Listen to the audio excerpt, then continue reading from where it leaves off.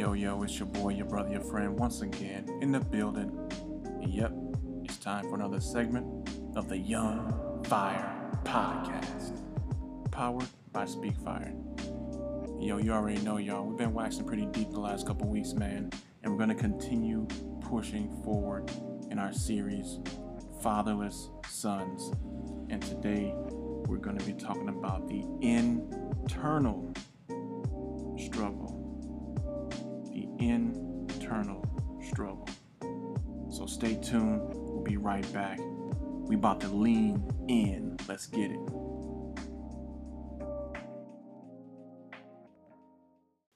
I ain't need him then and I don't need him now. Will. Nah, you know what, Uncle Phil? I'm gonna get through college without him. I'm gonna get a great job without him. I'm gonna marry me a beautiful honey, and I'm having me a whole bunch of kids. I'm gonna be a better father than he ever was. And I sure as hell don't need him for that, because ain't a damn thing he could ever teach me about how to love my kids.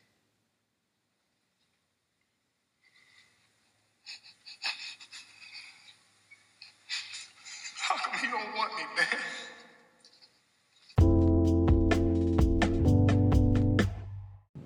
All right, now you see how I led in this segment with arguably, from my perspective and many people's perspective, one of the most powerful moments in television sitcom history. The Fresh Prince of Bel-Air, the episode where Will, his father, came back into his life. They were kind of catching up and reconnecting, and were supposed to continue to, reconnect and further bond or make that bond by going over the road together. And long story short, Will's father took an assignment or a job to do his over the road trucking, and he wanted to kind of do it quickly. I guess didn't want any kind of distractions, i.e. Will, and just kind of walked out of his life again. And that segment that I led in with was the aftermath of Will finding out and just having this, I guess you want to call it explosion, but more of a pouring out of his emotions and how he felt on the inside.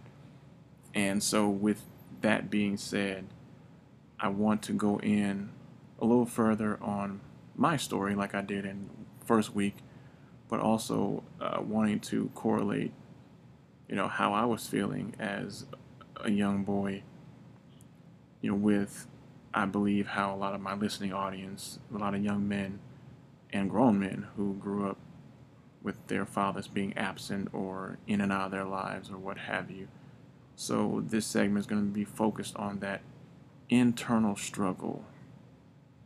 And one of the things that triggered me every time I see that episode, whenever it's on and I catch it, I'm compelled to sit and watch it, because for me, it's like therapy. Like, I'm seeing myself in that, with some slight differences, of course, because if you see it, Will's dad came back in his life and they were actually doing things together, like actively spending time together and joking around and really forging that ideal father-son bond.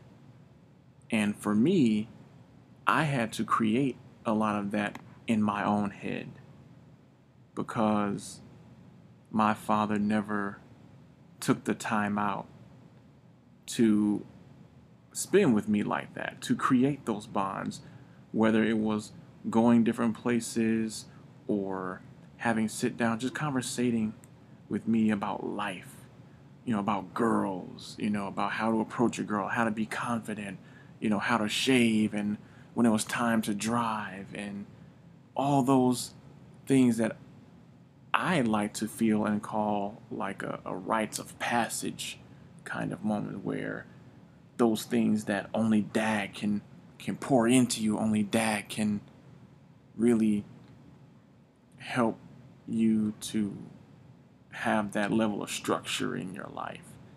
And when I started to do a little more research and reading up on dads and fathers and a father's primary role, one of the things that hit me was that hearing time and time again, a father's primary role is to establish structure in the life of his son and his daughter, but especially the son. Because you think about it, us men, we need structure in our life, especially in those early developmental years where it is vital and critical that a young boy establishes structure for his life, and he understands that, okay, I have to do this, this, and this. This, and this is expected of me as a young man. This and this and this is expected of me as I grow into a man. That kind of structure and discipline, you know. And one of the things that I understand is that as a young boy, you desire those moments with your dad. And for me, I lived in my own mind a lot of my time growing up, because while my dad was alive and he knew me and I knew him, it sucks that you have to imagine and create this world in your mind that your dad is this awesome person, that you and him are doing all these phenomenal and great things in your own mind, but then you come back to reality, and that reality punches you in the gut and says, none of those things ever happened. And so with me, that internal struggle began. And with that last question that Will asked out loud, it's not even the fact that he was addressing Uncle Phil when he said it, but in a sense he was just kind of asking that aloud, I believe for the first time in his life. It was like he was searching for the answer, like, how come you don't want me, man? Like, what is it about me that constantly turns him away? What is it about me that he doesn't want? And there's nothing more hurtful for a young boy than to begin to feel. And it sucks if you have to hear it, but you have to feel that your father doesn't want you because he's not around. He doesn't call. He doesn't spend time with you. He doesn't do anything. So you develop that feeling and you start to get flooded with all these questions. How come he don't want me? What did I not do? What did I do? Is my very presence the fact that he doesn't want me? Does he not want me because I'm here? Was I a mistake?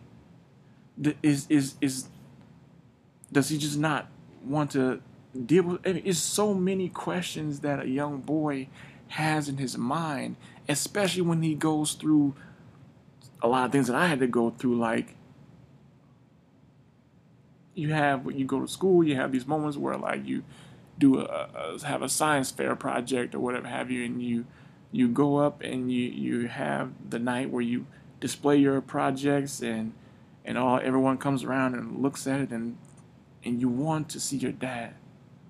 Or you have a school assembly and you're being awarded for something as small as being in a spelling bee, and you're looking out and you're seeing all these other kids, their dads there, and you see your mom, but it's like, hey, where's that other half of me? There's something about the presence of a father that anchors a young boy, that anchors us, not just emotionally, but mentally, like, okay, he's here. Now I can really be, and growing up, when you have those feelings as a boy, you begin to grow into that young adolescent phase, and you start to feel like And I'm going to be honest, internally you have this mindset of like, you know what, screw him. He don't want to be around, screw him. At least that was the feeling that I had. You know what, screw him. He don't want to be around me, forget him. But of course, in my mind during that time, it wasn't screw him. I actually used the expletive. And I was like, you know what, that was the mindset that I began to have.